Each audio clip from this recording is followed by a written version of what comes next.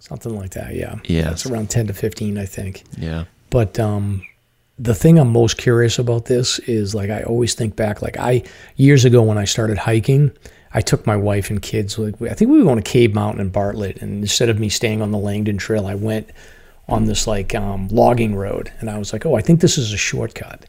And we went down this logging road, and I was clearly like, I didn't know where the hell I was going. But I was not going to let that on to my wife, because she's like, we're lost. And I was like, we're not lost.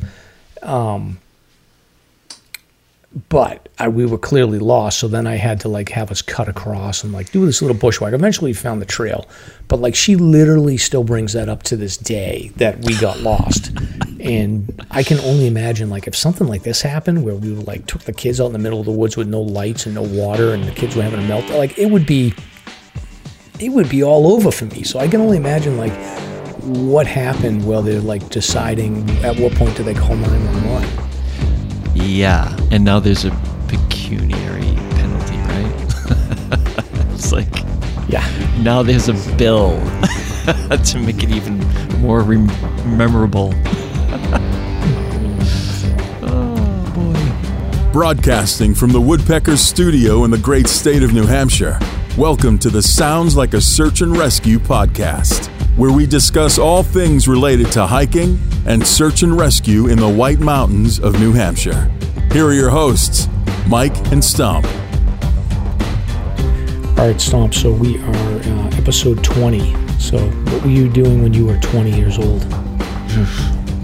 I don't remember. My brain fails me, but just recently I was buying gas. I was filling my tank for about 20. Now I'm paying about 40 or 50. Does that count? Oh, for your car. Yeah. No, 20. Well, I was still waiting to be 21. Yeah, same with me. 20 is kind of like that teaser. It's like, I got a whole nother year before I can start drinking and partying. Yeah, I got to travel Europe. That was pretty cool. You did? Oh, hell yeah. Whereabouts in Europe did you go?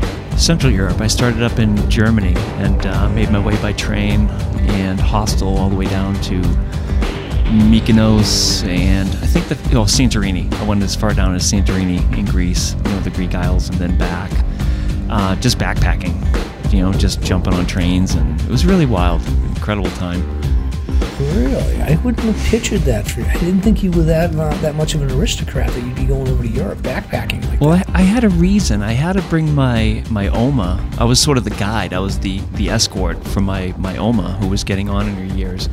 And she went back to Germany before she passed to see her family. I mean, she still had sisters in Hamburg. So there was a mission behind it. We had to get her to see her family. And once she was settled, I just took off for a while and saw Europe. So pretty neat. I lived on cheese and beer for like a month and a half. Oh, nice. I guess I'll never forget it. Go, yeah, it was pretty intense. That's a good trip. I always regret that I didn't get a chance to do something like that when I was younger. So I think if anybody's listening, like I always tell, even I tell my own kids, I'm like, definitely either like during college or the time between college and when you start your life, I think everybody should do one of those sort of epic trips, whether it's like through hiking the AT or going to Europe or like I met a guy when I was in Iceland and he was like a master's student that had just graduated from Harvard and he was like bike packing around the perimeter of Iceland for like 30 days or something. So that's amazing. Everybody should do some cool adventure like that, I think. Yeah, it's true because those windows close on you. When I got back from Europe, I said to myself, I can't wait to go back again. Nope. Never happened again. Yeah. Life just takes twists and turns. Yeah, next thing you know, you're 50 with a hip replacement. Yep, that's true. Hopefully not. No hair. Yeah, it happens quick, Rebecca. Trust me. Hey, hair is overrated. Oh, yeah, it is. That's true. Yeah, it is. So, ever since I got my hair back, I've just kind of still not cared that much about it. I thought I'd care a lot more. I think my mom cares more than I do. Mm-hmm. Well, once it's long, you can start doing stuff with it. You can start like braiding it and doing fun things. Mm-hmm. Yeah, I do have a much smaller forehead than I remember. Yeah, it's definitely not as large when you have hair. So, although mine has always been kind of big. So Rebecca, do you know the new news this week? We hit 10K downloads. I saw that. Yeah, That's it's pretty awesome. slick. Yeah, it's cool. So it's 10,000 individual people, right? No, individual Or- downloads. Yeah, we have a small but devoted following. But so since we started, it's been 10,000 downloads. Yeah. That's awesome. It's really neat. I'm so excited. Yeah, the audience is growing.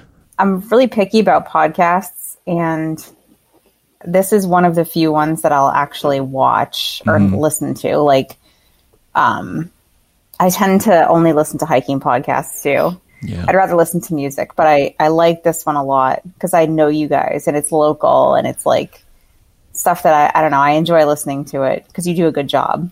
Oh, well, appreciate it.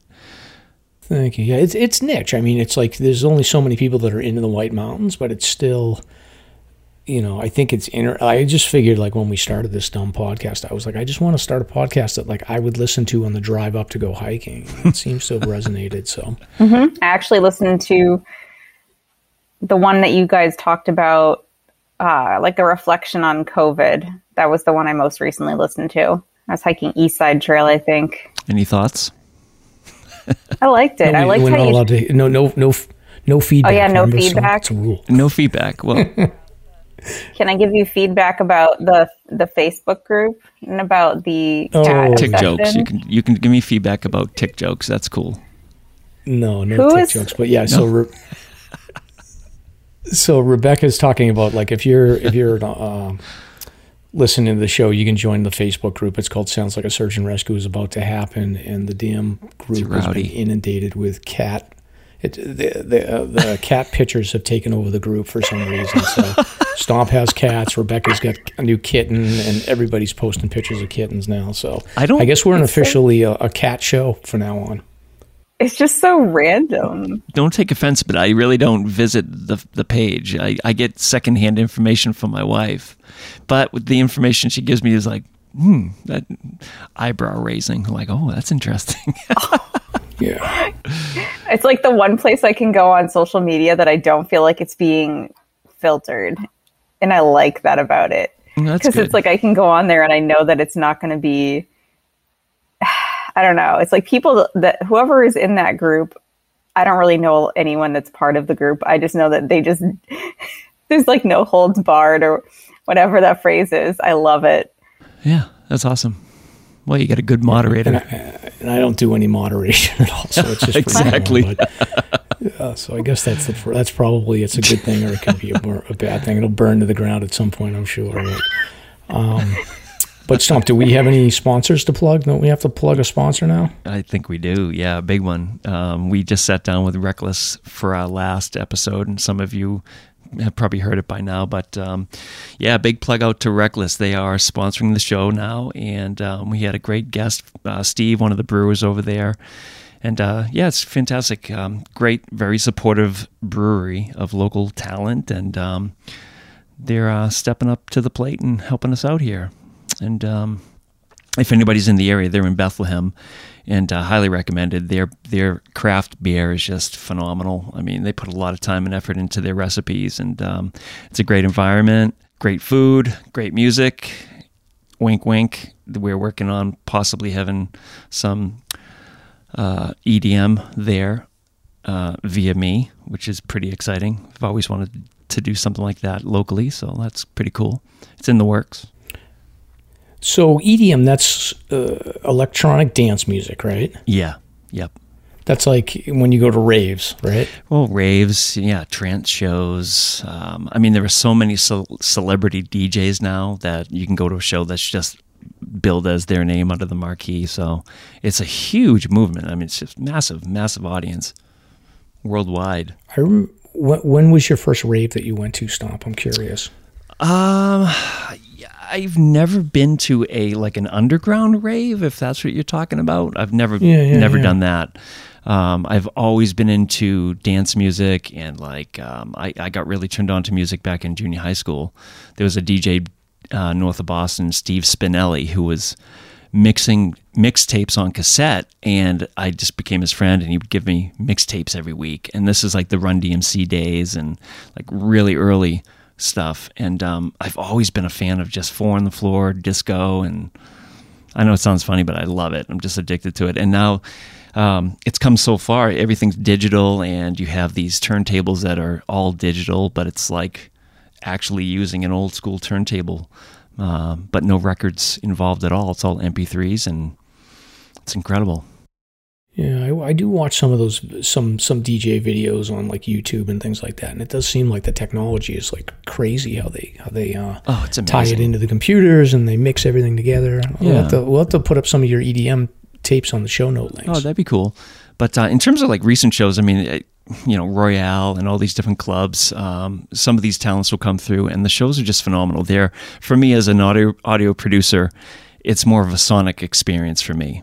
The music itself is beautiful, and the production value that they put into these songs actually is a lot more complicated than people would think. So I'm an audiophile. I just absolutely love it for its complexity and the energy at these shows. It's just awesome. Love it. Yeah, well, I'm not that into music, but I did go back in the 90s. I used to go to raves quite a bit when they first started becoming like a thing, and I remember going to like Fitchburg at the hockey rink in Fitchburg, and they would have like these underground raves where everyone would go. And I remember one of my friends trying to buy, like, I think he thought it was ecstasy, and somebody sold him like a pill for like $10, and it was like a Tylenol. And I was like, dude, that's a Tylenol. Like, that's not. And but it was all like, it was so funny because I think raves were popular like in California, and we would all go to these raves in Fitchburg, and it would be a bunch of like sort of reformed metalheads and like frat guys going into these raves, and then there'd be all these blue-haired girls twirling around with the lights. And it was just a weird mix of like, all the guys there were not there because they cared about raves. They were just there to meet girls. Exactly. Well, things have been changed. Time back then. Yeah, I'm sure. Yeah, the attendees are the same. That hasn't changed. Yeah. So that's my rave story. Rebecca, have you ever been to a rave? No, I've been to one club in Boston, and that was it. I'm not a big, I guess, party person. Yeah. I went to one, like literally one time. That's the only time I've ever been to a club, and it was interesting. I guess not really my scene, but it was definitely kind of a neat experience to get to go do that, see what it was like. I had a lot of friends who were interested in partying and stuff, but mostly it was just like, let's hang out at someone's house, not really like, let's go to a club. Yeah, a little safer. Yeah, those days are far in my rearview mirror at this point. So, but maybe we'll go to the EDM show at Reckless Brewing when Stomp gets over there or something. So it should be a good time. Sounds good. Yeah, it's funny. All right. Any other housekeeping stuff, Stomp? I think we have to. I think by the time the show is released, we'll have a link where people can donate to offset the production cost of the show. It'll be, I think, Slasher Podcast / Buy Me a Coffee. And then if you do want to sponsor the show, we'll have some information up on the Slasher Podcast site about how you can do that. And basically what we're asking is if you donate to a search and rescue organization and you can show us a receipt, we'll put in a plug for the organization and the show. And then also always buy us a Hike Safe card to help support Fish and Game. Those are available, and we'll put a link on the show notes on how to do that as well. Yeah. On to the show summary here. So tonight we are welcoming back Rebecca. Welcome, Rebecca. Hey, Rebecca. So she's coming back to the show to talk about, hello. Socked in. So Rebecca's here to talk about trail maintenance. So she was on, I think, episode 8, but we brought her back because she's since adopted a trail. And, since the last time we spoke with her, she's been busy making sure that her trail is in great shape for all of us to enjoy. And she's also been out hiking all over the place, so I'm sure that we'll catch up with some of her recent adventures. We're also going to talk about a couple of recent hikes that Stomp and I have been on that involve some slides and some bushwhacks. So we wanted to share details about those hikes because we thought that the audience might be interested. So if you're looking to get off of the trail and find some lesser traveled parts of the Whites, we've got you covered. And then later in the show, we are going to cover recent search and rescue news and also talk about a push to rename some federal locations.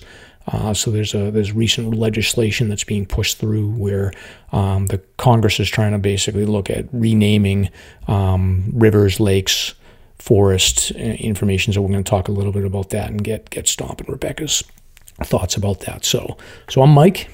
And I'm Stomp. Let's get started. Very good. So beer talk, Stomp. What are you drinking?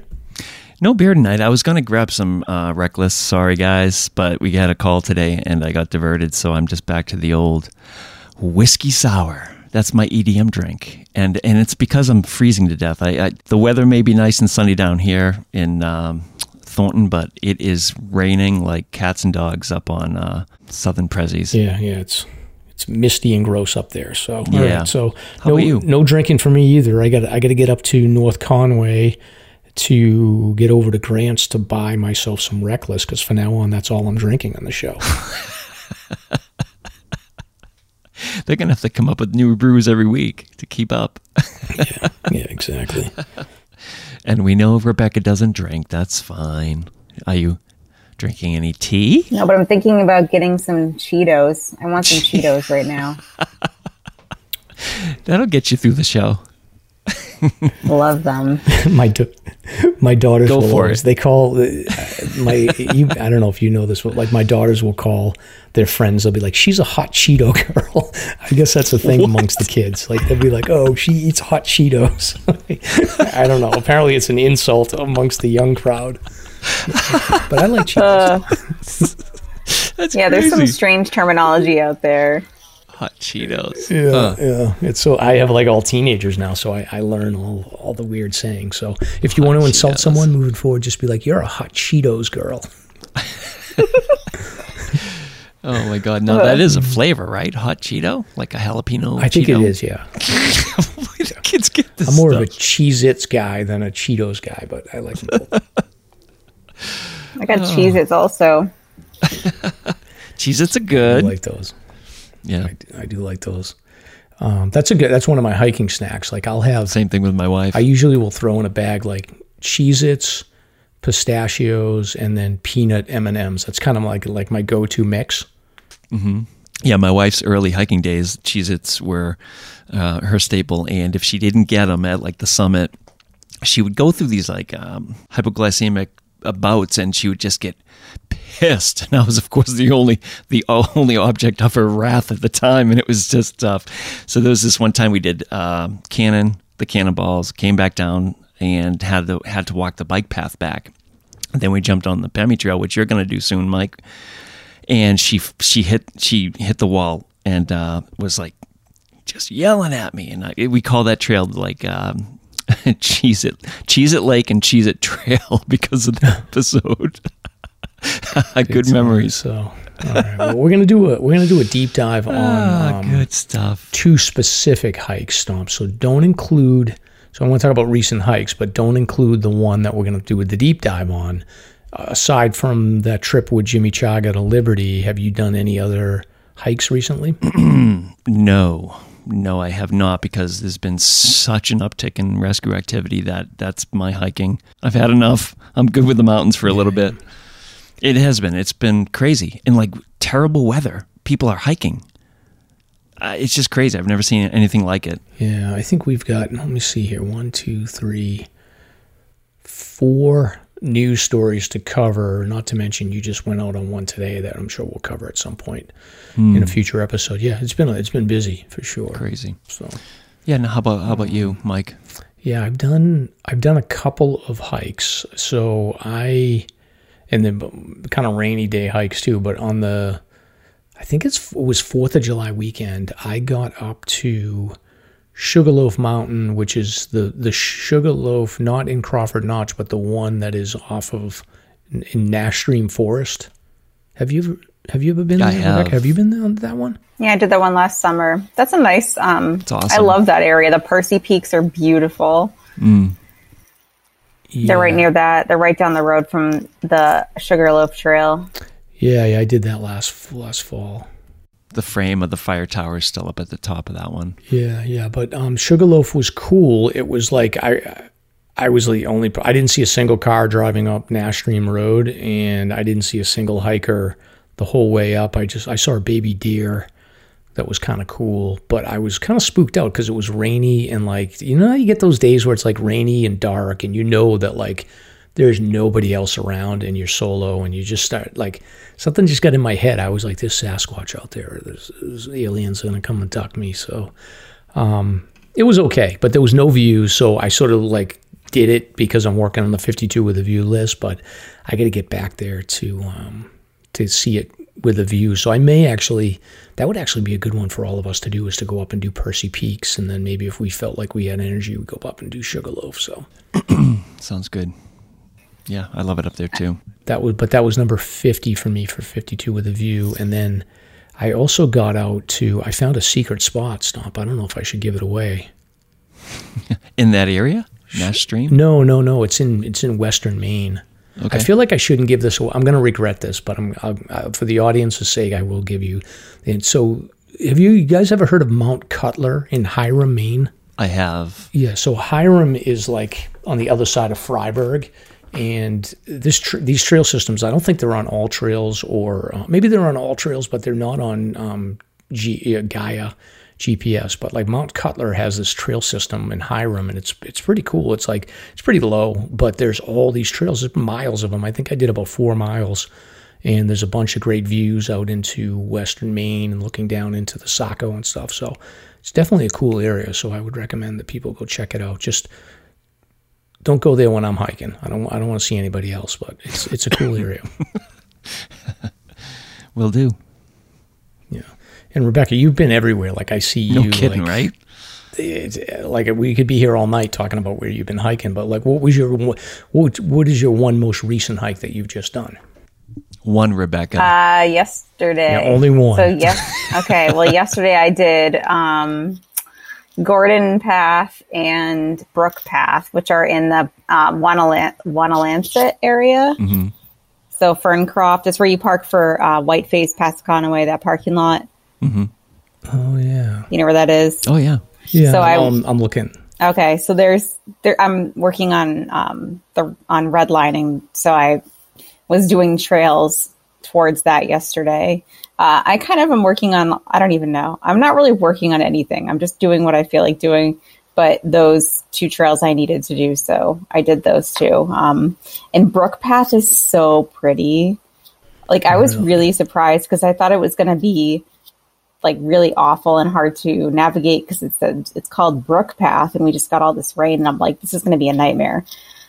And it was beautiful, and it runs along a brook, shockingly, and it's really pretty, and it's not there's not very much, there's like hardly any elevation at all.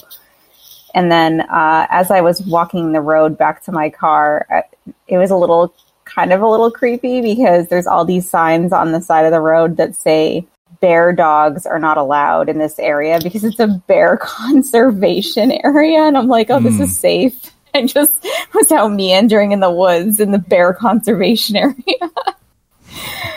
So that was interesting. And then Gordon Path was kind of boring. I wasn't super thrilled with it. But whatever, I had to do it, so it's... Yeah, so you're just sort of vaguely, like, going to areas where you haven't hiked before and just knocking off trails for the red line and... Yeah, just kind of working on bits and pieces. That Sandwich Range is like, it's like a spider web down there. I'm just looking at the map as you're talking. There's a lot there. Yeah, there's all sorts of weird stuff going on. It's kind of almost like the Northern Prezzies, where it's like that off Appalachia parking lot. But, yeah, I've been all over the place. I mean, I was in Vermont last week doing the long trail, a couple of days on the long trail, and then I was doing the New England 100 highest in Vermont. I mean, I like to keep it interesting. After last summer where I was only doing one thing, this summer I'm like, I'm doing whatever I want and I'm doing everything. Nice. Yeah, you've been on the move, definitely. The executive producer's purring. Check it out. Oh boy, Stomp's got his cats going again. I don't know where the kitten went. I have no clue. Actually, I forgot that I had a kitten. We're knocking it out of the ballpark. When she purrs, we're doing a good job. I can't get away from cats this week. I don't know what's going on. Why doesn't Mike like cats? What is the problem? No, I don't mind them. I want a dog. You need one. Get me a dog. So it's you got a bunny rabbit. But do you know? Well, speaking of dogs, like you had just talked about that sign about the no bear dogs. Have you? Yeah. Have you guys ever it made me think about I forgot about this, but last year I was hiking up by Rattle River. I went up to I think Mount Hayes, and the entrance. So from Rattle River to get to the trail that gets to Mount Hayes, there's like a road walk there, and there's like a pond or whatever. And I remember walking down, and all of a sudden I could see 3 dogs running towards me. And I was I immediately went into masshole mode. I'm I need to look to see if and there's nobody around. So I was I need to look to see if they've got collars, and I've got to get them on a leash, and I've got to save these dogs, and they shouldn't be running around loose or whatever. And the dogs are all running, and only one of them came near enough to me. And I checked the collar, and they were bear dogs. They it was leave me alone. Don't. I forget what it said on the collar, but it was basically I'm not lost. I'm hunting or whatever. So these dogs were just I guess they're just roaming loose to find bears or something. I don't know if they had GPS on their collars or something, but that's a thing up there. I didn't even know, but I thought I was going to take them all to the MSPCA and save them, but they were leave me alone. I'm a regular hunting dog. That's really weird. I didn't know that. I would have never known that was a thing, I guess. Mm-hmm. If you are a wannabe hero with these dogs, then I would say leave them alone if you're up in Maine, because they're actually working. Interesting. Good to know. Yeah. Slasher's hiking topic of the week. Rebecca's back to talk about this subject. Trail maintenance is obviously a pretty critical endeavor, and there are a good number of people that are involved doing this week to week, committing a lot of time, almost probably comparable to some search and rescue volunteer time, I would think, in some circles. That'd be an interesting number to dig up. Trail maintenance, obviously, you have trails that you have blowdowns, you have the water diversion. I don't even know what you call them, to be honest with you. I'm fairly ignorant about this. But all that stuff has to be maintained, and it is up to the trail maintainers to do this. So we're glad to have you here. I've seen your activity out there on the trails with other folks, and glad you're here to talk about it. I've tried to become a trail maintainer, but I ran into some hurdles where they just didn't get back to me, so that's sort of weird. Maybe we can touch upon that at some point. Why don't you take it away? How did you get involved? So originally in 2017, I talked to Mike Cherum. He is pretty involved in the Whites. I took one of his classes through his organization, and I talked to him about how I was interested in giving back to the trails, and he ended up kind of pointing me in the right direction. So he's you should reach out to the White Mountain National Forest Trail Adopters organization. And so I ended up, you can just kind of Google it actually, and it's pretty easy to find, but the White Mountain National Forest has a page that is for trail adopters. Yeah. And there's various individuals who are kind of in charge of the different areas in the state. Now that I know more about, there's a ton of organizations that maintain the different trails all over the state. So there's a Facebook group for the trail adopters, and that's actually a really great place to start. They actually have a ton of resources, and they have a list of all of the different trails that are orphaned. So trails that are orphaned are the ones that no one has adopted. That doesn't mean that no one's maintaining them, but oftentimes that is kind of the case. So it is, I think, the White Mountain National Forest Volunteers and then the New Hampshire Trail Workers Group are 2 Facebook groups that I'm part of. And the person who runs those pages, they post stuff all the time about orphaned trails and ways to get involved. Yeah. Are there expectations from these groups about how much time to put in, or? There's no official expectation in terms of hours through the White Mountain National Forest trail adoption. They would like to have you obviously go out twice a year. So they like to have whoever has adopted a trail go out in the spring and in the fall to do trail work. And there's different levels of trail work. So there's level 1 is what we do. It's reasonable. So trail adopters are level 1 at maintenance, which means we do water bars, which is what you were talking about. Mm-hmm. And we do brushing, and then we do small cuts if there's trees and stuff, but you have to actually get additional training if you want to do like axe, or you definitely are not going to be doing any sort of chainsaw work, things like that. That's not where we're at as trail adopters. Yeah. So mainly what you're doing is you're brushing out the trail and you're doing water bars and clearing any sort of blowdowns that are easy to clear, like with a handsaw. Mm-hmm. And there's different expectations depending on where your trail is located. So like my trail is partially in the wilderness. So wilderness has different expectations about maintenance, and there's different rules about what you clear and what you don't clear. The trail corridor is more narrow. Mm-hmm. You don't blaze. Oh, that's the other thing. So we can actually, level 1 is blazing, but honestly, I don't know how many people go out and actually do blazing. I think if you're really into it, you might, but most people do brushing and water bars. I have a question about blazing. I've always been curious about this. Do they give you guidance on like, do they basically say like it needs to be like 20% of it needs to be like 80% faded before you can do a new blaze, or do people have the autonomy to just blaze it every year? When I went to the training with Kristen Bailey, she's awesome. She actually did the training that I did back in 2017. She didn't say specifically about when to reblaze, but she was very explicit about blazes needed to be a certain size. There's actual dimensions, and you actually have to use a certain paint. Where you would blaze on the tree needs to be in a certain location and stuff, like certain height. There's an actual manual that you get when you become a trail adopter that they have you go to a training before you go out and do any trail work. You go to a day-long training where you do in class, sort of like you learn the corridors and you learn the different tools, and then you learn about the expectations to maintain the trails, and then you actually go out and do trail work as part of the training for that day. The training I just went to, there was less. They didn't do the classroom training, I think, because of COVID. So we just went to the trail and did trail work. There are expectations about blazing. You have to have it be a certain size. It has to be a certain height. You should be able to see one from where you're standing. Okay. But then there are also people who will overblaze trails. Oh, sure. Yeah, I should say, like, just for anyone listening, like, don't do any of this stuff that we're going to talk about without being involved with the trail maintenance organization and going through the right training. All right. So yeah, this is informational, but like, don't take any of this and say, I'm now going to do maintenance on my own without anybody involved. We don't want anybody to do that. Yeah, especially in the national forest, because you'll end up in jail. Plain and simple. Yeah, and they do stress the importance of safety.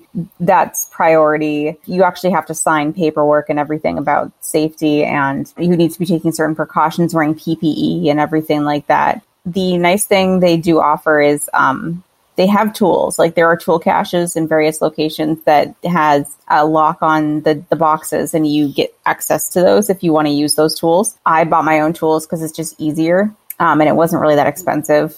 And honestly, they're not even that heavy. It's kind of like once you have them and you know what you're supposed to be looking for and doing, it's like almost kind of fun to go out and do it. I don't know. Now, do they supply the paint? If you want, yeah. If you decide you're going to be blazing. But blazing is the last thing you do. So you aren't going to be blazing trails, like, more than likely, unless there are a few people that they literally will be putting in 100 hours a year of trail work, where they're just out there working their trail like crazy. And there are the rest of us who typically are going to be out there twice a year to do brushing and clear water bars. And then we also kind of report back to our supervisor type person that's in charge of our area to just let them know, like, what is going on out there. What did the trail crews need to do for maintenance? Like, what kind of tools do they need to bring? In your opinion, are there enough people to do this right now, or are they sort of shorthanded? I think they're pretty shorthanded. The part that really kind of makes me a little sad, and I know it's not to be unexpected, is that a lot of people that are part of these, the volunteers, tend to be older. And there are a lot of people who are older that are getting to the age where they're not able to continue doing this. And there's not a lot of younger people taking over. So I don't know if that's a generational thing where we're kind of across the board, not just in New Hampshire, as a nation, it seems like there's like less of that desire to go out and give back when it comes to trails in the hiking community. Mm-hmm. When I go to trainings for this, or any of the people that I talk to, for the most part, it's older men that are doing this, and they are getting up there in age, and they need, we need to step it up and start helping out. Yeah, and it's really not that much work. Like, it's not that difficult, especially if you pick a trail that's not in the middle of nowhere. Like, I chose to pick one in the middle of nowhere, so it's hard to get to, but they give you, if you do 16 hours of trail work, you get a free White Mountain National Forest parking pass for the year. Mm-hmm. So there's an incentive to do work if you really feel like you need an incentive. Well, thankfully, you're posting about it and you're spreading the word about it. I think like 2 or 3 years ago, there probably wasn't as much awareness as what I'm seeing online now. I asked you about the amount of volunteers because I have a heart for all the abandoned trails. I'm like, damn it, why can't we get these old trails back up and running again? Because there's such an amazing volume of beautiful trails that have just fallen to the wayside that would be amazing to get running again. Like, being part of the Facebook group, you see the list of orphan trails, and there are a lot of trails that are orphaned that are really nice, cool trails. And it's kind of sad because I know they're going to end up getting abandoned. For example, the one that comes to mind is Landing Camp Trail, which not a very popular trail, but it is on the chopping block, and more than likely will be getting abandoned in the next edition of the White Mountain Guide. Oh, that's tough. Like, Shoal Pond is another one. So what I'm hearing then is that, like, there's a bunch of, there is a bunch of great volunteers, but like, it sounds like they need more people, and they probably need some younger people to step up and get involved. So we'll put as much info as we can on the show notes to get, so that people have access to figure out how to get things done. Because, it sounds like if, you were talking to Mike Cherim, who, by the way, like, plug to Mike's Redline Guiding Company. If you're ever looking for a guide service, they're a great option. But it sounds like you had the personal connection to direct you to the place you needed to. But we'll try to get the word out a little bit more to people. So, and there's no geographic restrictions. It's not like search and rescue where they'll take mass holes, I guess is what I'm saying. Oh yeah. There's people who live in Maine that are doing trail work in New Hampshire and everything. It's like, kind of, there's actually my friend, this kid that I'm friends with named Elijah. He asked me, he also didn't know how to do it. He's like, I've looked into it and I don't know how to do it.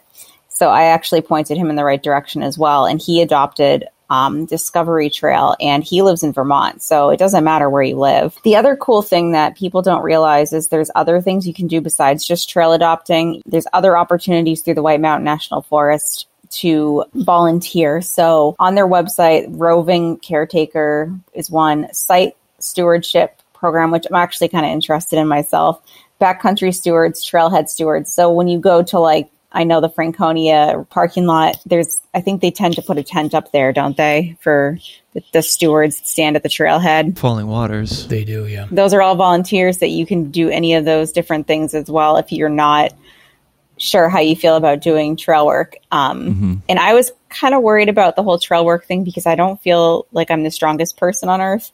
But carrying a pair of loppers or clippers is really not that difficult if you don't feel like you're strong enough to carry like a larger tool, like fire rakes or some of the things that people use sometimes to clear out water bars, or there's tampers, which are tools that you use to like pack the soil. Those are heavier tools, but if you don't feel like you can carry them, you can always just bring a pair of clippers and go out and brush out trails, because that makes a huge difference. What do you guys use to move giant boulders? Like 100-pound boulders? See, that's not something... We don't do that. That's not this level. I gotcha. That's like a higher level maintenance. That's more like the actual Forest Service that goes and does that. Trail Rights, I think, does some of that as well, which is another organization. It's a patch organization. I think you guys know of Trail Rights, right? Mm-hmm. Yes.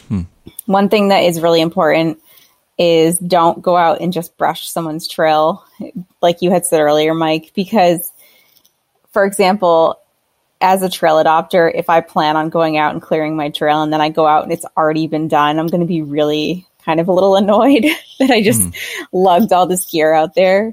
So don't just go clearing. How do you, I'm trying to think like logistically, like do you just take a day and like say, I'm going to hike the whole length of the trail and take notes on what needs to be addressed? Or do you just go out there with all the equipment and just tackle it a little bit at a time? I'd be out there like with a notebook taking notes and going crazy. So my trail's 5.5 miles long, and I think it's 4 miles from one trailhead to get to my trail, or it's 2 miles from the other trailhead. So it's a haul to get out to it. So the way I did it this past spring is I did it in 2 chunks. And I went and did 2 miles of it from one end. And then I actually connected with the White Mountain Collective. I think that's what it's called.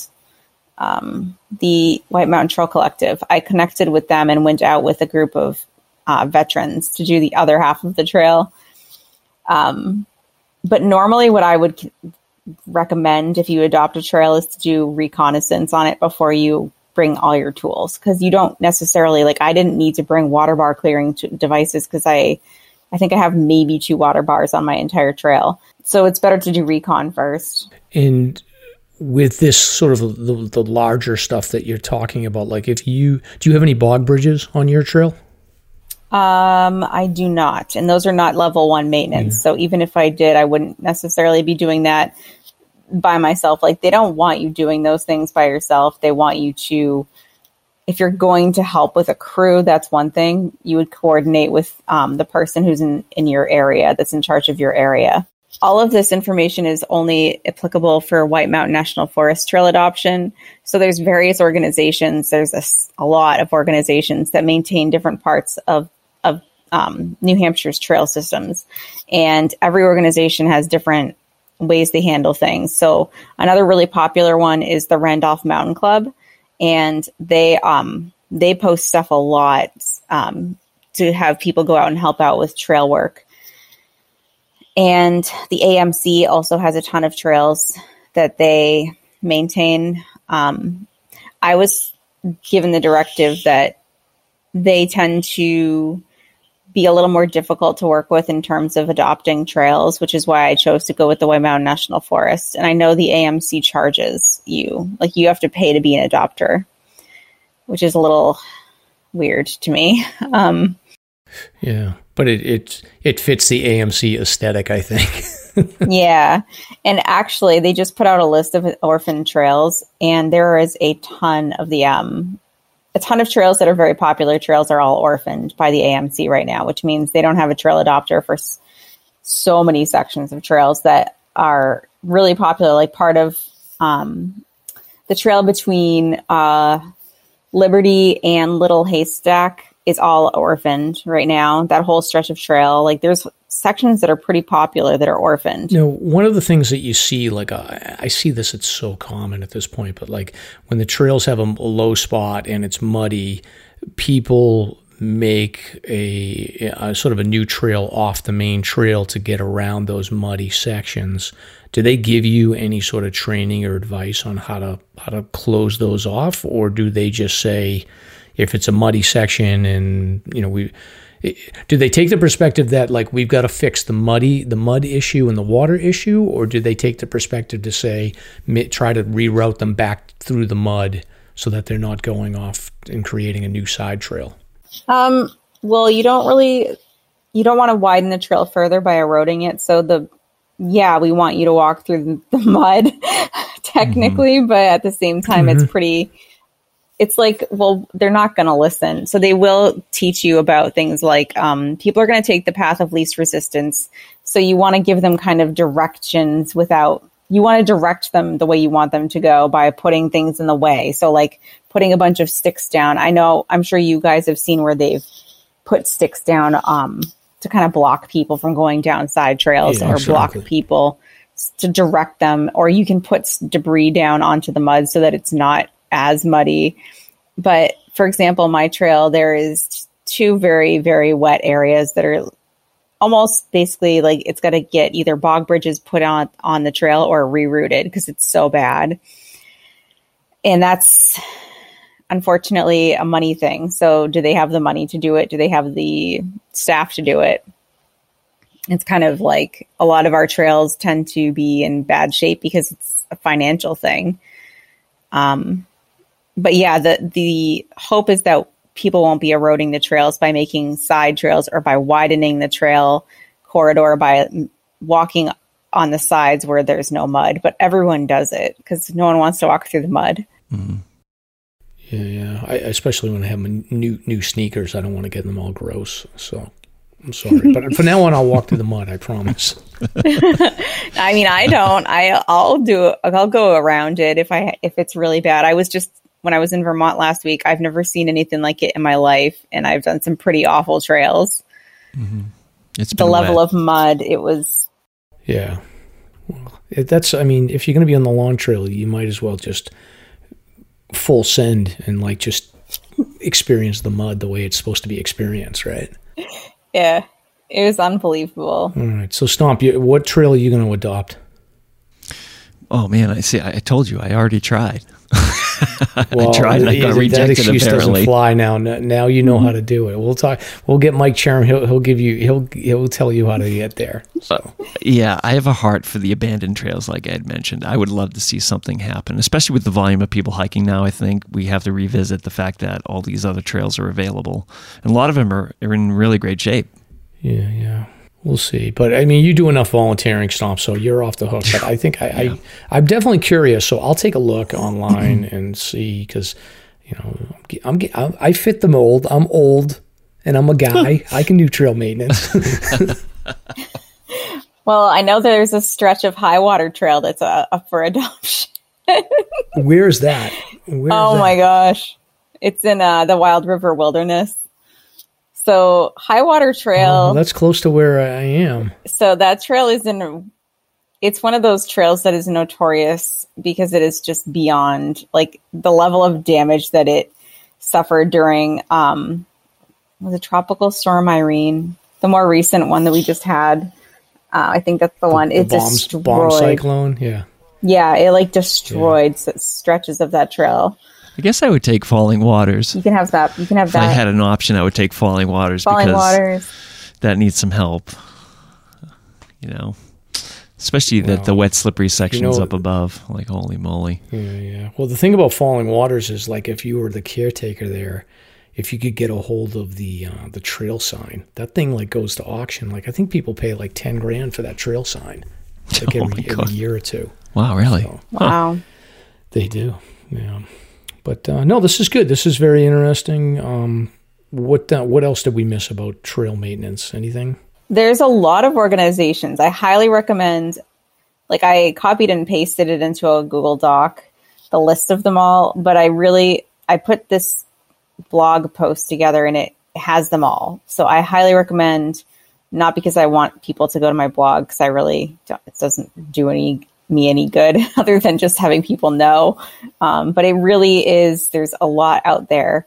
So even if you are like, I don't know where to begin, there's a lot of organizations that if you reach out to them, they do like get-togethers, like the Brats down in the Belknap Range. They actually have groups that go out, and the Randolph Mountain Club, they have groups that go out, and the Trail Rights are always going out. So if you don't know what to do, it would be a good place to start is any of those organizations. All right. Well, I will, I'm going to get that blog post and link that in the show notes, and then put some additional information on the Facebook page as well as our Slasher Podcast website. So I'll work on this, and then I'm going to talk with my wife and the kids and see maybe if we can adopt a trail here. So you got me inspired.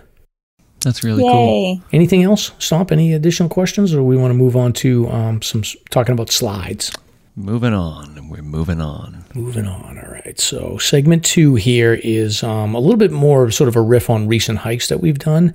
I wanted to grab Stomp and talk about, like, I think it was last weekend or the weekend before, both of us went and did separate hikes. So he invited me, but I did not invite him on my hike. So I guess I feel I'm kind of an asshole. I'm sorry, Stomp. Fine. But Stomp did a hike with Jimmy Chaga, who was our swimming hole expert, that he wants to talk about. And then I want to talk about my hike with the Hiking Buddies crew on the Lincoln slide. So Stomp, why don't you start, and Rebecca and I will ask you some questions here. So you hiked Mount Liberty with Jimmy, our friend Jimmy, and you sent me some details on the hike, and I was like reading it, and I was like, I don't know where the hell this guy was hiking, but like it has something to do with the bushwhack, something to do with a slide, and craziness. So your hip is obviously like back to 100%, and you're back to doing your crazy bushwhack. So can you tell us a little bit about the route that you took, and if this is something that's going to get people killed, like make sure you tell people like not to do it unless they're experienced. This is actually, if you're into bushwhacking and a challenge, this is actually something that is manageable, but it's going to be one hell of a workout. This was the hardest bushwhack I've ever experienced, and the terrain at times was probably 50, 60 degree steepness, which isn't too bad when you're avoiding a giant 600-foot slide and often the vegetation off to the left or the right. So it is something that somebody could manage if they're into bushwhacking and have a moderate degree of experience doing that. It's not a Lowell chute, let's just say that.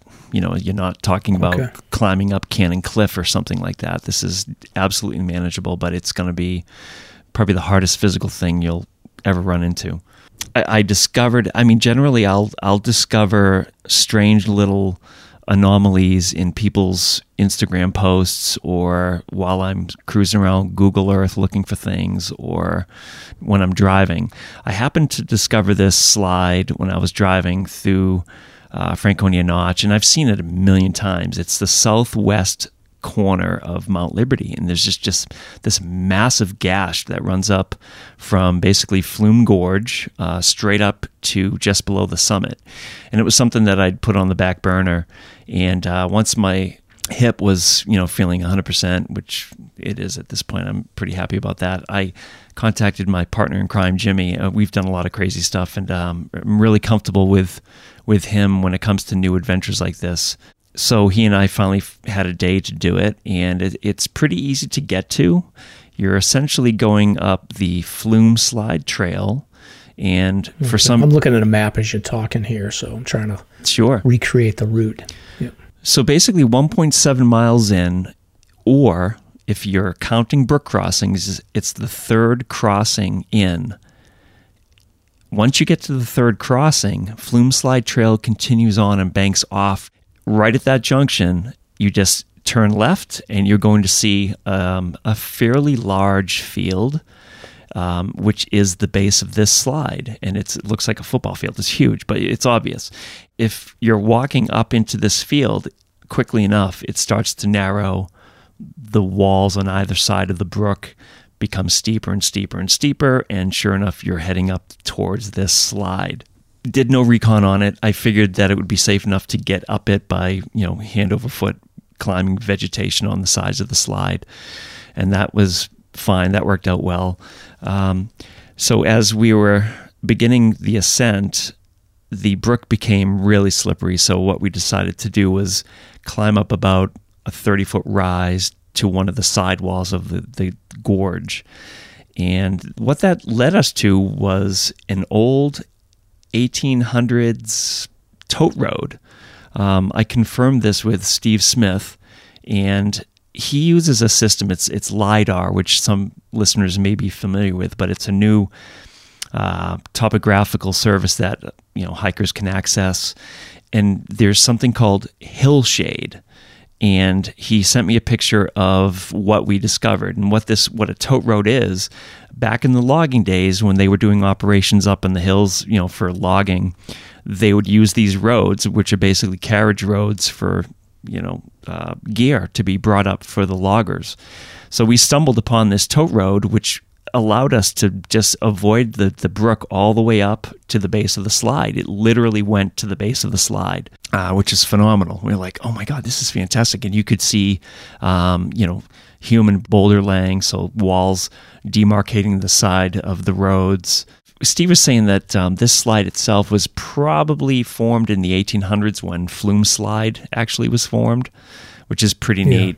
A lot of history there. Did you see any signs of recent travel there? None whatsoever. And that's part of the intrigue about bushwhacking for me. I love getting away from people, and I love finding routes that have not been done recently. Obviously, we're not the first people in this region. I mean, this is a road that's been there for X amount of years, decades, and but it had not been traveled that I could see anytime recently. And did you top out on? Did you get to the peak of Liberty, or did you guys turn around below it? Yeah, we sure did. Once we got to the top of the slide, that's when it became really challenging because the Krumholtz kicked in. You know, the short, stunted, barbed.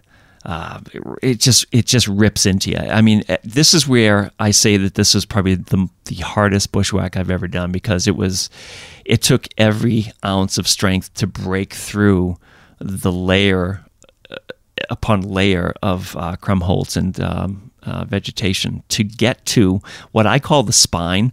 If you look on Google Earth... Yeah, I'm looking at it right now. I know exactly what you're talking about. Okay, so you see the slide tops out, and then to the right, you have to go up another few hundred feet to get to the spine. Imagine like Katahdin, the knife edge on Katahdin. It's very similar. So from the summit of Liberty, if you look south, you'll see the spine travel down maybe half a mile. So that stretch between the slide and the spine was where the Krumholtz was just absolutely brutal. Once you got to the spine, it became more of like a scramble session where you were just climbing boulders. There were some boulders that were about 10 or 15 feet high, and we actually had to climb trees to get on to the next level. So there were some pretty intense portions of this.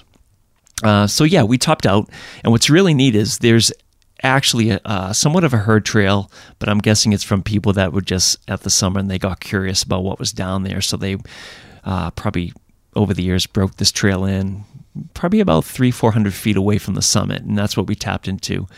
And boy, just beautiful. Yeah. So highly recommended. Yeah, I can definitely tell just from looking at Google Earth as you described this, like sort of your entry point, and then how you approach the slide. You can't really see any indications of a tote road, but it looks more like a drainage. Yeah. And then, you can see from the top of the slide to get to that spine it looks more open, I guess, than you described, but I guess you have to you had to be there. Was anybody on the summit when you guys came waltzing through from that direction? Yeah, there had to be like 40 people up there, and we're just like, what the hell are you two idiots doing? Yeah, we looked like we were homeless, like just like ripped to shreds, dirty. I mean, oh my God, it's hilarious. And we were both pretty gassed out. I hadn't done anything like that challenging for quite some time, and Jimmy's like, "Oh, my hip's starting to bug me." So at that point, okay, it's not a problem if you just want to go down to Liberty Springs and get out of here, or we can go over to Flume and dive down the Flume slide. So the actual Flume slide. So we hiked over and we just got to the top. No, I'm not talking about the trail. We got to the top of the Flume slide itself and just butt slid right down the top of the gully into the slide and made our way down that. And then, at the bottom of that slide, you have to bushwhack about 600 feet. I guess it would be south, but from the slide over to the trail again. And it was just an absolutely grueling day, but it was fun, and it's fun to be out there doing that again. Yeah, that's a crazy route. Don't do that unless you know what you're doing, audience, because you get yourself in trouble. Stomp will have to come get you out of the woods, but that's true. A crazy loop. I mean, I had ascended Flume slide before, the actual slide, and I knew that it was fairly loose and whatnot, but we came down it safely and did everything right. I mean, walking different lines so that we weren't releasing boulders on each other and things like that. Fun day. Wow, well, that is a unique hike. It was, yeah, and it's just neat to see that there's so much history buried in these deep, dark hikes. It's incredible. I do have those pictures from the LiDAR system of the hillshade that we can probably link up to and put them in the drive for people to look at, because it's really neat. You can see them just like, boop. You can see all these different road networks that they use to bring stuff up there. Very cool, yeah. We'll load those up in the show notes. Yeah.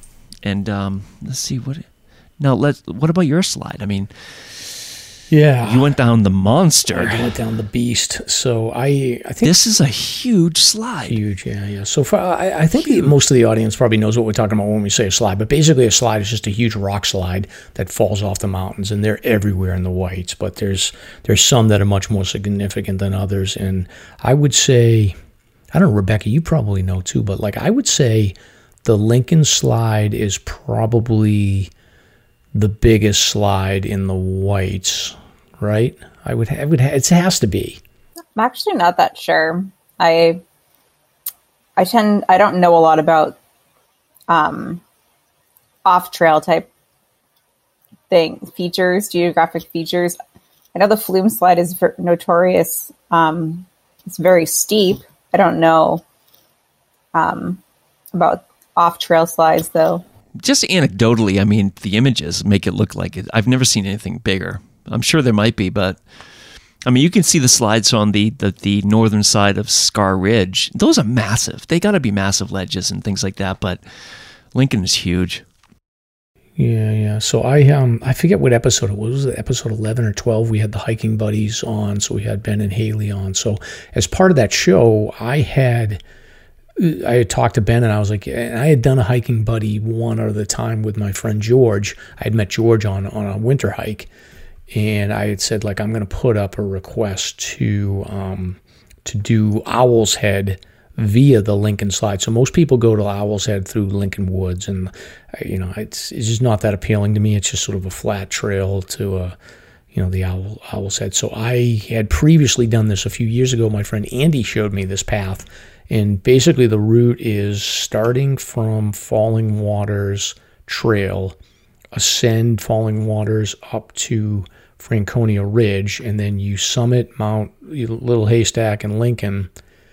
And once you pass Lincoln, there's two small sub-summits. I think there's the first one, and I don't know what that one's called, but the second one is called Mount Truman.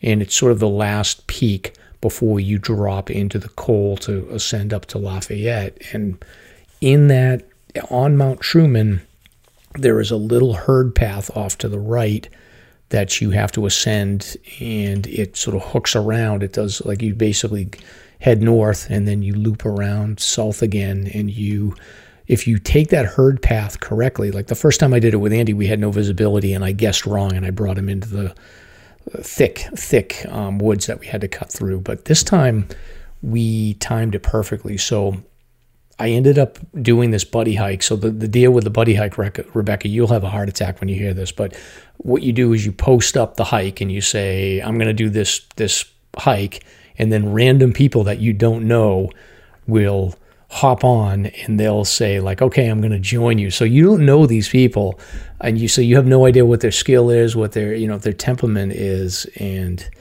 you just kind of roll the dice. So I don't know, Rebecca, that's definitely not your style from what I know of you, right? It sounds like a nightmare.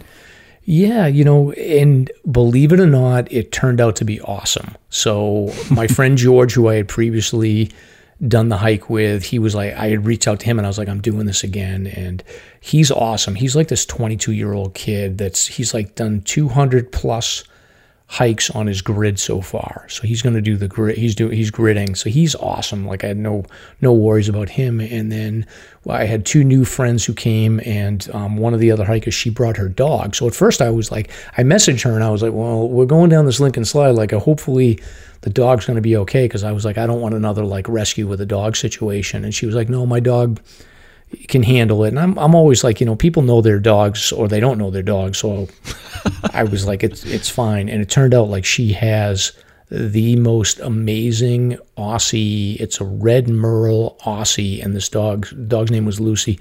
Most amazing dog. Like, this dog was perfect. Like, stayed by the owner, like would handle any terrain that you could imagine. It ended up being perfect. So we had a crew of 4 of us. Originally there was 6 and a couple people bailed out.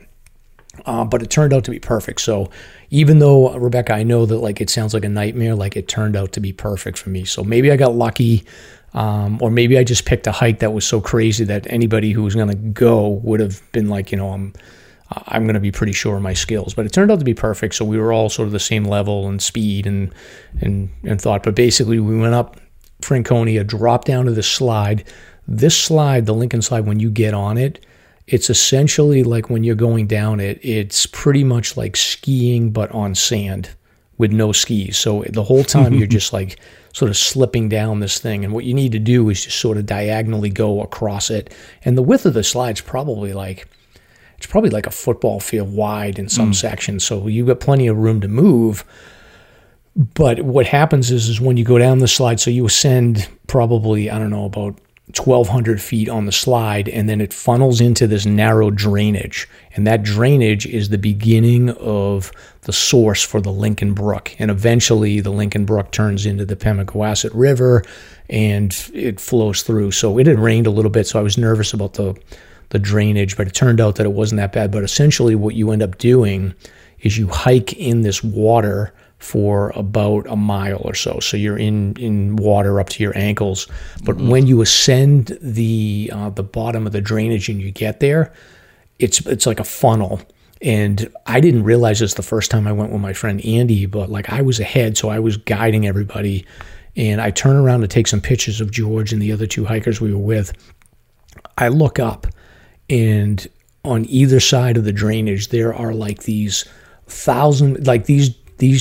boulders with like the size of a U-Haul truck, and they're just dangling above us with like nothing holding them. And I was like, oh my God, if these things let loose, we're all going to die. But luckily we got through it pretty easily, but it was a little bit scary. But we end up going down the drainage, which is the source of the Lincoln Brook, and eventually you head north into the woods. And in those woods is old logging roads that will take you through to the Lincoln Brook Trail, but you're basically bushwhacking through. And we ended up stumbling upon this like wide open meadow in the middle of the Pemigewasset Wilderness that, it was just like super quiet. There was a little bit of a stream running through it, but it was weird to just be in this thick woods, and then you open up into this like open meadow. So I don't know, Stomp, have you been down there? I haven't, but I was wondering, is it really boggy? Like a really boggy meadow? Or muddy? Yeah. Was spongy? Yeah. It was very, very wet and spongy. Yeah, interesting. Yeah, I've not been there. It's on my list. Yeah, well, we'll get you down there. But it was a cool hike, so we bushwhacked our way to the Lincoln Brook Trail and eventually got to Owl's Head, went up the slide. I was like dying on the slide. There was like a 3-year-old girl halfway up the slide, like having the best time ever. And I was like, all right, Mike, suck it up. This 3-year-old is climbing. And I guess she's like a celebrity hiker now. She's been on Facebook. I think her trail name is Littlefoot. Her name's Scarlett. So I was like, I met a celebrity. Interesting. Yeah, but it was cool. We went up Owl's Head, and then we went out just the normal route to get out to Lincoln Woods. But it was a pretty cool hike. It was like 17 miles. 5,000 feet of elevation gain. So wow, it's a fun time. Yeah, ours was like 10, but 10 bushwhacking is like 20. Yeah, exhausting stuff. Very good. So all right, Rebecca, I think I had one for you too. So you had said you were on the long trail, so I want to hear a little bit about that. What's the deal? How'd you get out there? I was actually going with my buddy Danielle, who I've talked about before. She's section hiking the AT. And she needed to do a 55-mile stretch of the AT in Vermont, and asked if I was interested in going. So I said yes, and we did a car spot, and she ended up going. I got off trail after 2 days, basically like 2 full days of hiking, and she continued on. But it was definitely the most muddy I've ever seen a trail, and I actually had done the first like 36 miles of the long trail up in northern Vermont a few years back. So I am familiar like with the long trail, with what it's known for being muddy, but this was like next level. And my understanding is that a lot of that had to do with all of the rain that we had just got. The trails were just a complete mess. And even locals were saying, like, this is the worst that they've ever seen in terms of, like, conditions of the trails. So, but yeah, it was like, you almost were, like, looking down the whole time because you had to look down to navigate because there was just so much mud. Sounds like a typical trip on the long trail. It was a good time, though. Of course it is. Anytime with Danielle is a good time. Yep. Oh, she's amazing, that girl. Yeah, she's a lot of fun. I keep telling her she needs to come on the podcast.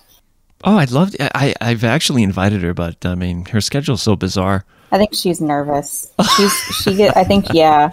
Well, I think she also, like with her job, she might be a little hesitant. Oh, yeah, true. But yeah, the girl literally never stops. Mm-hmm. Yeah, she's busy. We'll give her a fake name, and I actually do want to. I would be interested in having her come on. I'm very curious about like her section hiking the AT, and she just finished 1,000 miles. Yeah, she did it. She's done 1,000 miles now. She just hit 1,000 last week. So, yeah, we'll work on that. We'll see. We'll tell her. We'll give her a fake name. We'll pick something. There you go.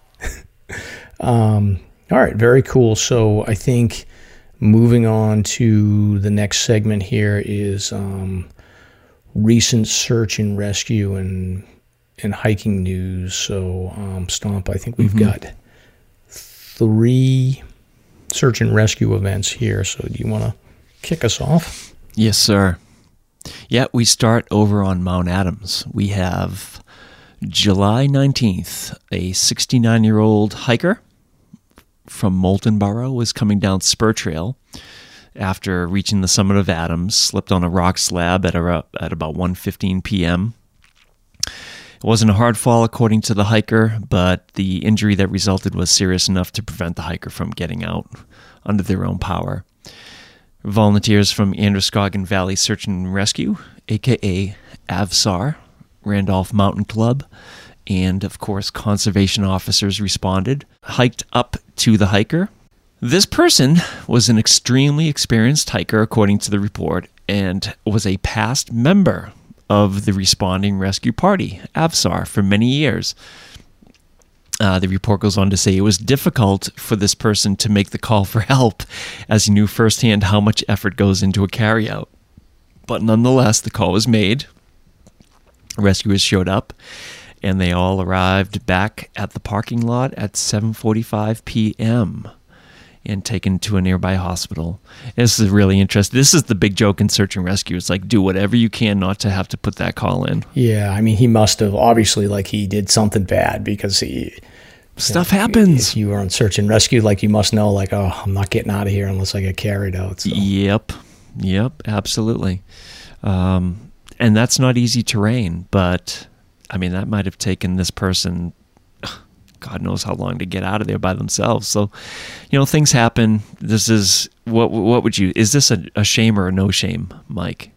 Oh, definitely no shame. No shame. This is like getting hit by lightning.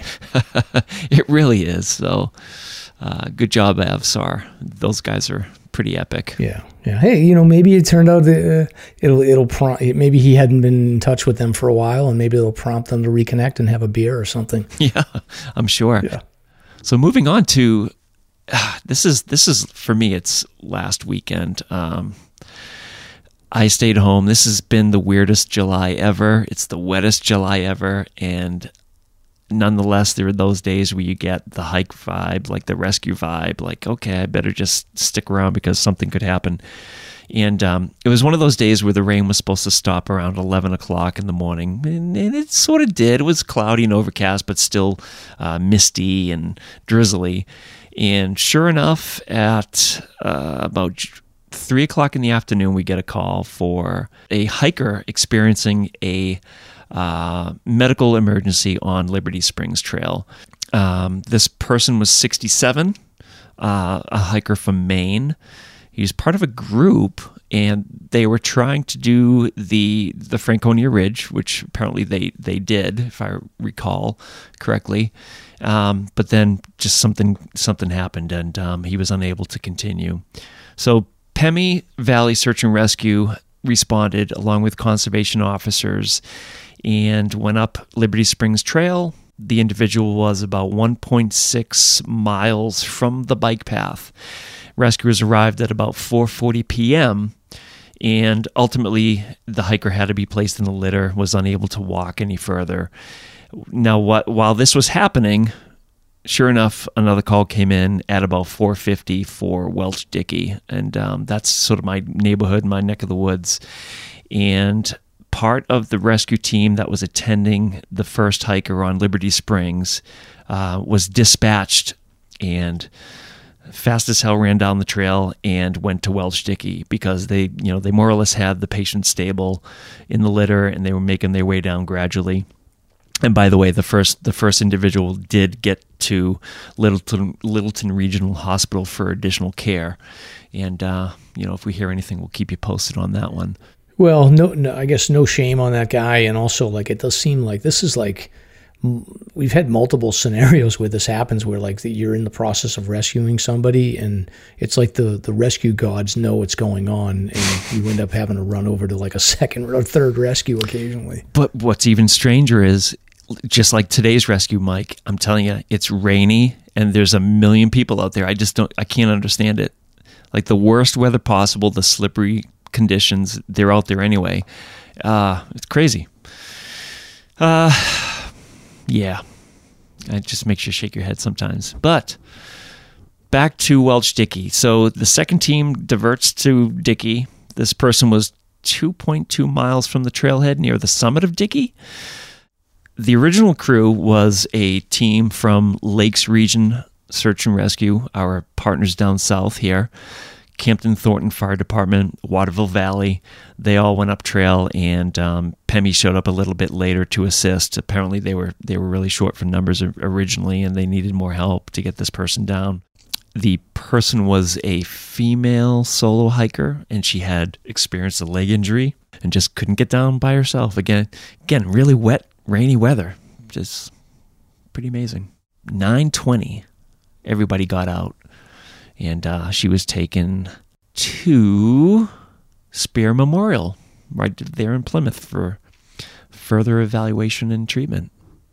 So, I have a really neat connection here.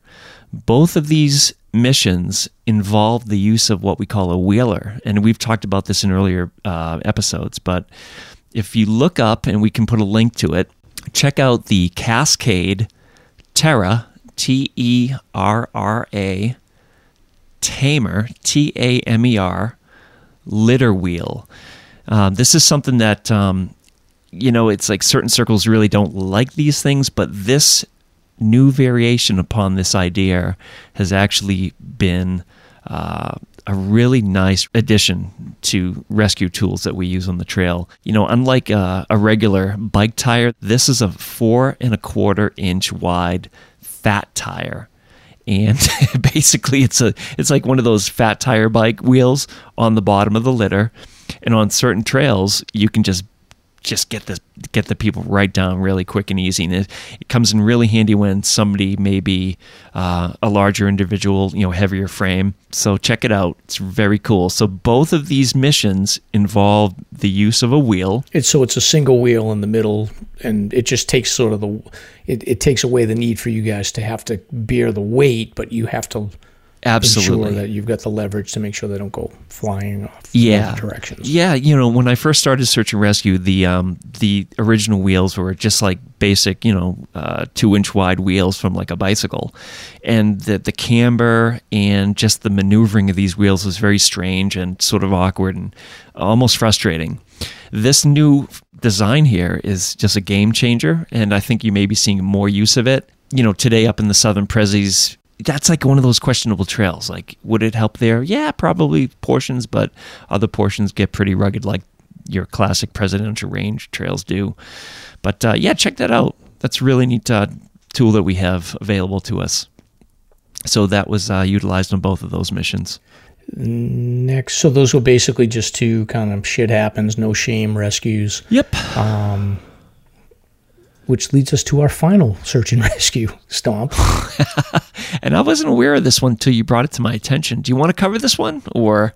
Yeah, go for it. I can cover this one. So you wouldn't have been aware of this one because I think that this was just ultimately I forget what is that called, Stomp, when just the fish and game offer. It's a walkout. Oh, an escort. It was just a walkout. Escort. Yeah. Correct. Yeah. So this happened on either Monday or Tuesday this week. So family from Florida. So I have to imagine that if they're from Florida, maybe they don't know the terrain that well. But New Hampshire Fish and Game was notified of a group of hikers that were in distress about 1.3 miles up the Old Bridle Path in Lincoln on Monday at 11 p.m. All right, so it was a family of 4, husband, wife, and 2 sort of tween age kids. I think they were maybe 11, 12, 13, I'm not sure. But the group was hiking Falling Waters to Old Bridle Path Loop, but had, stop me if you've heard this before, guys, but they had significantly underestimated the time it would take for them to complete the loop, according to Fish and Game. Imagine my shock. Shocker. So this to me, so it's 11 o'clock when they called. So my guess is this is one of these scenarios where they're like, let's start at 2 o'clock. It's 8 miles. We'll get it done. But the group was hiking, the loop, and apparently a member of the hiking group was severely fatigued. They were without water. And stop me if you've heard this before, but they not only were they without water, but they were without a light source to see the trail in the dark. So, which is impressive that they waited till 11 o'clock to call, because they had no light. That was when their cell phone lights ran out. Boy. But that's I'll get into the whole husband-wife scenario in a second. But after considering the challenges faced by the group, it was decided to mount a rescue effort. So a conservation officer from the Fish and Game Department responded to provide lights and ensure the group made it to the trailhead safely. So I'm assuming they told them, like, don't move. We'll be there. It's 1.33 miles. We'll get out there. So the distress group was met with a few Good Samaritan hikers. So I don't know who these Good Samaritan hikers are that are like on the Old Bridle Path on a Monday night at 11 o'clock. But good, they got a good story to tell. But they basically reached the group at 12:30 a.m. on Tuesday and gave them lights, gave them some hydration, and they were able to get them out at 2 a.m. So it took them an hour and a half to get 1.33 miles, even with the conservation officers there. So some of my guess is that the kids were probably bonking hard, or they were just done. Oh, yeah. But due to the unpreparedness of the hikers, they're going to recommend that the family be billed for this preventable rescue. So interesting. Very interesting. Yeah. So it happens. Based upon our bacon episode, what was it, like a dozen or so a year get billed, maybe? Was that the number? Something like that, yeah. Yeah. It's around 10 to 15, I think. Yeah. But the thing I'm most curious about this is, like, I always think back, like, years ago when I started hiking, I took my wife and kids, like, I think we were going to Cave Mountain in Bartlett, and instead of me staying on the Langdon Trail, I went on this, like, logging road, and I was like, oh, I think this is a shortcut. And we went down this logging road, and I was clearly like, I didn't know where the hell I was going, but I was not going to let that on to my wife, because she's like, we're lost. And I was like, we're not lost. But we were clearly lost. So then I had to, like, have us cut across and, like, do this little bushwhack. Eventually we found the trail, but, like, she literally still brings that up to this day that we got lost. And I can only imagine, like, if something like this happened where we, like, took the kids out in the middle of the woods with no lights and no water, and the kids were having a meltdown, like, it would be all over for me. So I can only imagine, like, what happened while they're, like, deciding at what point do they call 911. Yeah, and now there's a pecuniary penalty, right? It's like, yeah, now there's a bill to make it even more memorable. Oh boy. So interesting. So we'll see. Hopefully the husband is going to survive the trip and they make it back to Florida. Okay. Yeah. Interesting. That's a shame. Yeah. And dangerous. I mean, geez, how old are these kids? You said tweens, right? I think they were, yeah. I think they were, like, maybe not yet teenagers, but old enough where they were able to do a hike like this. Yeah. Wow.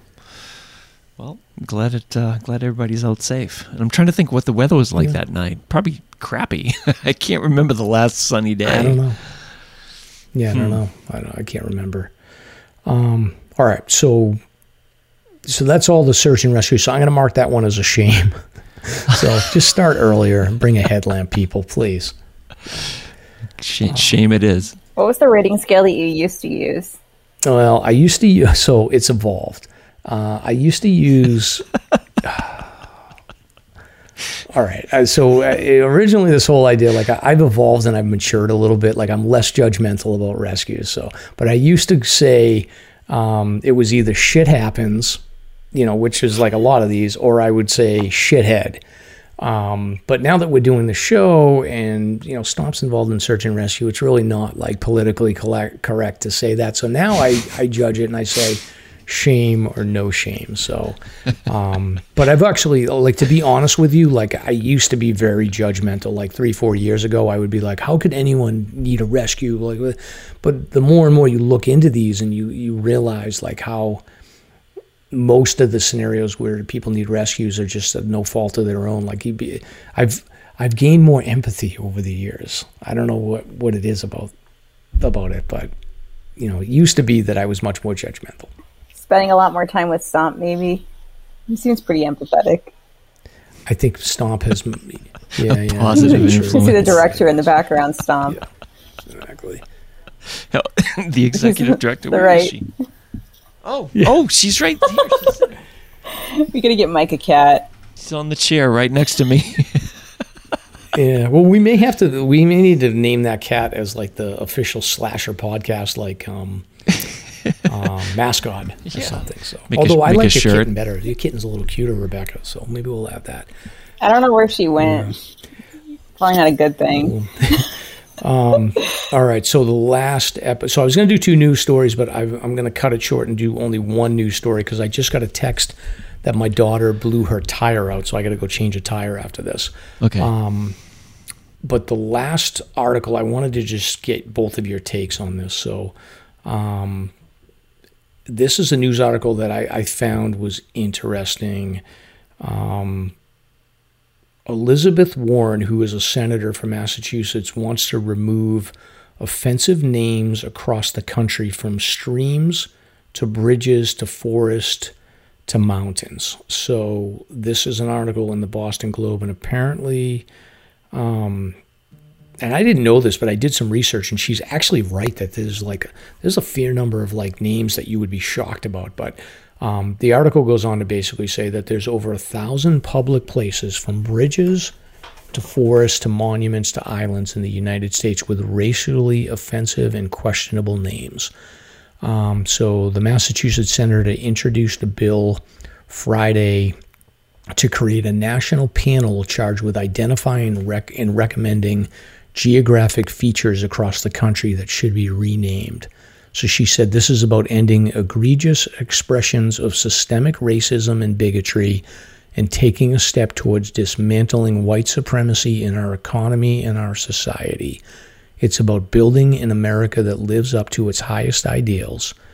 According to Warren's office, there are thousands of forest, wilderness areas and other public lands with offensive names that celebrate people who upheld slavery, committed atrocities against Native Americans, or led Confederate war efforts. And then they cite this study from 2015 by this organization that found over 1,400 federally recognized places in the U.S. that had slurs in their official names, most commonly the words squaw and Negro. So basically the geographic names, the U.S. Board of Geographic Names is this panel that meets, they meet once a month, and they review, and they're in charge of naming all of these mountains and streams and rivers and everything. And you can actually work with this organization to change the names of certain things. And I think probably the most common one that we would be aware of is, I think, Mount Clinton was supposed to be changed to Mount Reagan or something, and there's been a back and forth with the New Hampshire legislature, changed it, but the U.S. Board of Geographic Names didn't approve it. So it's this very sort of archaic, slow process. So I think what this bill is trying to do is to create a panel that can sort of step above the U.S. Board of Geographic Names and do this large-scale name change. So I wanted to just open this up to you guys because I think there's definitely some names on there. I went through the database, and there's definitely names, like there's probably like 10 or 12 in Maine that, like, they got to be changed. Like, they're racially insensitive, and obviously so. Like, but for me, my fear is that, like, they're going to go after the presidentials, and they're going to basically say, like, Mount Washington needs to be changed, Jefferson needs to be changed. I mean, all of these presidential peaks were slave owners. So my fear is, I say clean up the obviously racial names, but, like, my fear is that they're just going to go after, like, a bunch of different things that would be, in my opinion, an overstep. So I don't know what the two of you thought about this, but I figured it would be a kind of an interesting topic to open up. Well, without keeping your daughter waiting, I think it's the right message. I think there are certain names that could be addressed. I think it's the wrong messenger. I think that her doing this means she's probably running for 2024, and she's just pandering. I hate to say it, but I mean, she's the queen of cultural appropriation with her powwow cookbook, and the Cherokee Nation's calling her out for trying to claim that she's a Native American. I mean, she's the worst messenger for this. And if you want to get a sense, or read the pulse of what people in mass think about this in general, just read the comments section of this article, and you'll get a quick idea of what they think about this person. Yeah, like I said, great idea. Some things could be changed, but wrong messenger. She's a hypocrite. Just plain and simple. And so, Stump, let me understand this. So are you saying you don't like Senator Warren? Is that what you're getting? I have no strong opinion other than all that stuff. Yeah, apparently not. But here's the other thing. So she wants to make a redundant agency of bureaucrats that are sucking tax dollars to do what the first agency is already doing. Is that what I'm reading here? It's ridiculous. Yeah. I mean, she's running for office. She's pandering. Well, yeah. I mean, I don't know. It just seems like they want to speed things up, and they have, like, it seems to me like they have a full list of like 1,500 names that they want to immediately change, and I think, like, this board is, like, working through them one at a time, and they're like, let's speed it up a little bit. So, my opinion is, aren't there more important things that we could be spending our time doing? Well, that was my final point, actually, because this is the last person that's going to mention Cuba or the slavery that's going on in China. So this person's a hypocrite, just plain and simple. Wow, Stomp. Yeah. I'm, whenever you bring up a topic like this, it's going to trigger me. So, and I'm an equal opportunity. I know. That's one of the reasons I want to bring it up. I'm an equal opportunity crusher when it comes to these politicians on both sides of the aisle. They're terrible. I love the idea of, I love getting rid of the name Mount Washington and going to Arjikachuk. I think that's beautiful. And some of these other names, but again, she's the wrong messenger, and politicians are just, I don't know. Sorry, I'm ranting. I'm getting off my soapbox now. I love it. All right, go ahead, Rebecca. I'm sorry. I think that we are it makes me like, I worked in public education for 9 years, and the amount of red tape and bureaucracy and bullcrap and like just complete wastes of my time that is because of administration and because of all the hands in the cookie jar. And it's like, I swear it doesn't matter where, if the government is involved in whatever it is, it's going to be just, let's draw this out for as long as we can, and let's have 50 billion different people have their opinion about it. And here's the thing, like, when it comes to language, there is so much to it. It's not like, yes, the words are vulgar, the words are inappropriate and shouldn't be used, but what are they going to use to replace it? I guarantee the coming up with a new name is going to be drawn out and take so long. And just think about all the money they're wasting on this. Like, really, you don't have anything better you can do with my money? Not that I live in Mass, but like, it literally is mind-boggling to me that this is what they're spending their time on. It's the bureaucracy. Yeah, they're getting paid to do this. And now there's two agencies that are going to do this. It's such a waste of money. It's terrible. Yes, we have terrible phrases, but like, come on.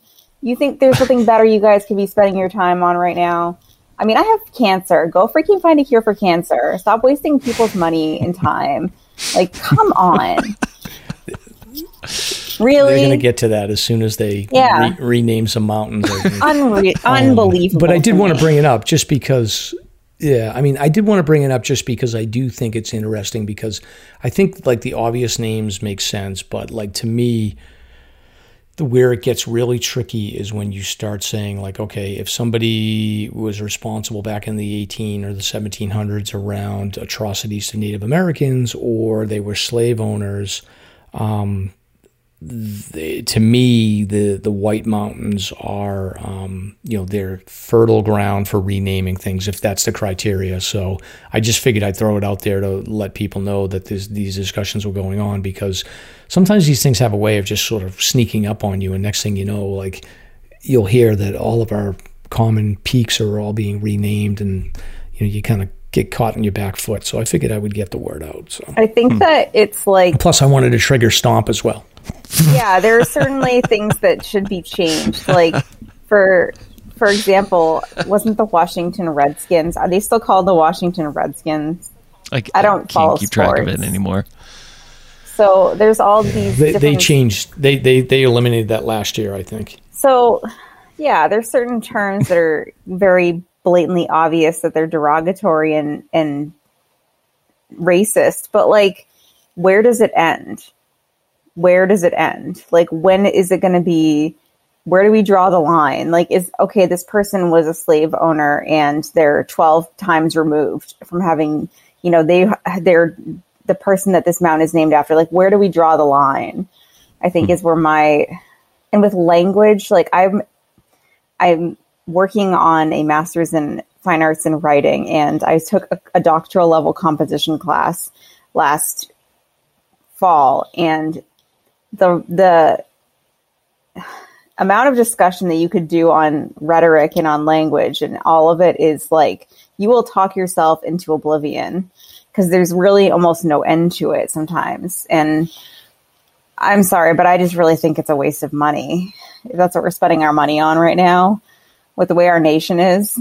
And that paragraph that you read, Mike, I mean, it's like, they use the word systemic racism and bigotry, and then they mention white supremacy in the same sentence. I mean, she's actually using those words together, like, claiming bigotry and then castigating an entire race of people. It's like, are you kidding me? I mean, it's just breathtaking. It's crazy times we live in. To get fired up. So, yeah, it is crazy, But we do have to wrap it up. We're running out of time here. But Rebecca, I actually meant to ask you, what is going on with cancer? Are you still in treatment, or have you turned the corner yet? So cancer treatment. Well, okay. So cancer is going the same basically. So I'm in. I get Herceptin, which is a more mild form of chemotherapy, once every 3 weeks. So tomorrow morning I actually go in to get treatment. My last round is sometime in mid-October. I'm not sure when yet. And then I have to take a hormone blocker pill for 10 years. So yeah, it kind of doesn't ever really end. Yeah. But it does kind of. It's very fluid. Cancer treatment, it's not like you think, and maybe it depends on the type of cancer, but like, it truly is a very fluid thing, because you don't know if there's still cancer in someone. You can't see a cell. So you don't know until the person's got like a tumor. So that's why there's technically like no cure, because you can't eradicate it completely. Yeah. It's just like a ticking time bomb that's sitting inside of you, and you just have to hope it doesn't go off. And you hope that you killed it all. Yeah, like you do all these treatments because the hope is that you've killed all of the cancer cells. And then you take these other precautions to hopefully block any future growth. But there's not like, it's done, now I'm all done. There's no such thing. Yeah. Are there like crazy side effects for the blockers that you need to take for 10 years? Honestly, I don't want to do it because I know how awful it's going to be. And I just try not to think about it. But it's basically like going to put me in menopause being on it while I'm on it. And then once I get into menopause, I have to switch to a different hormone blocker. It's basically making it so that if there are cancer cells in my body, they can't feed on my hormones because my hormones were feeding the cancer. Yeah. So I get to go through like hot flashes apparently and like mood swings and weight gain and all those fun things. And I don't even know what else. Like I try not to, honestly, like I can't even like think about it yet. I don't want to think about it. This is going to suck. Yeah, well, I don't want to like have you finish up the podcast on a shitty note. So it's okay. Tick joke. Yeah. So, but I mean, I did want to ask, and hopefully, we're all praying for you. And Thanks. it's the coolest thing for me, for just sort of looking at it from the outside, is that you're doing your thing, and you're just continuing to focus on doing the things that make you happy, and that's awesome. So we're proud of you. Thanks. Absolutely. Well, thank you, Rebecca. That was really... Stomp, have you calmed down? I'm sorry. Great I didn't episode. Bring up politics. Yeah, I got to go take an ice bath. All right. Well, we'll wrap it up. So we'll until next time. Thank you for listening. If you enjoyed the show, you can subscribe on Apple Podcasts, Spotify, or wherever you listen to podcasts. If you want to learn more about the topics covered on today's show, please check out the show notes and safety information on slasrpodcast.com. That's SLASR podcast.com. You can also follow the show on Facebook and Instagram. We hope you'll join us next week for another great show. Until next time, on behalf of Mike and Stomp, get out there and crush some peaks. Now covered in scratches, blisters, and bug bites, Chris Staff wanted to complete his most challenging day hike ever. Fish and Game officers say the hiker from Florida activated an emergency beacon yesterday morning. He was hiking along the Appalachian Trail when the weather started to get worse. Officials say the snow was piled up to 3 feet in some spots, and there was a wind chill of -1 degree. And there's 3 words that describe this race. Do we all know what they are? Only one hill! Here's Lieutenant James Nealon, New Hampshire Fish and Game. Lieutenant, thanks for being with us today. Thanks for having me. What are some of the most common mistakes you see people make when they're heading out on the trails to hike here in New Hampshire? It seems to me the most common is being unprepared, and I think if they just simply visited hikesafe.com and got a list of the 10 essential items and had those in their packs, they probably would have no need to ever call us at all.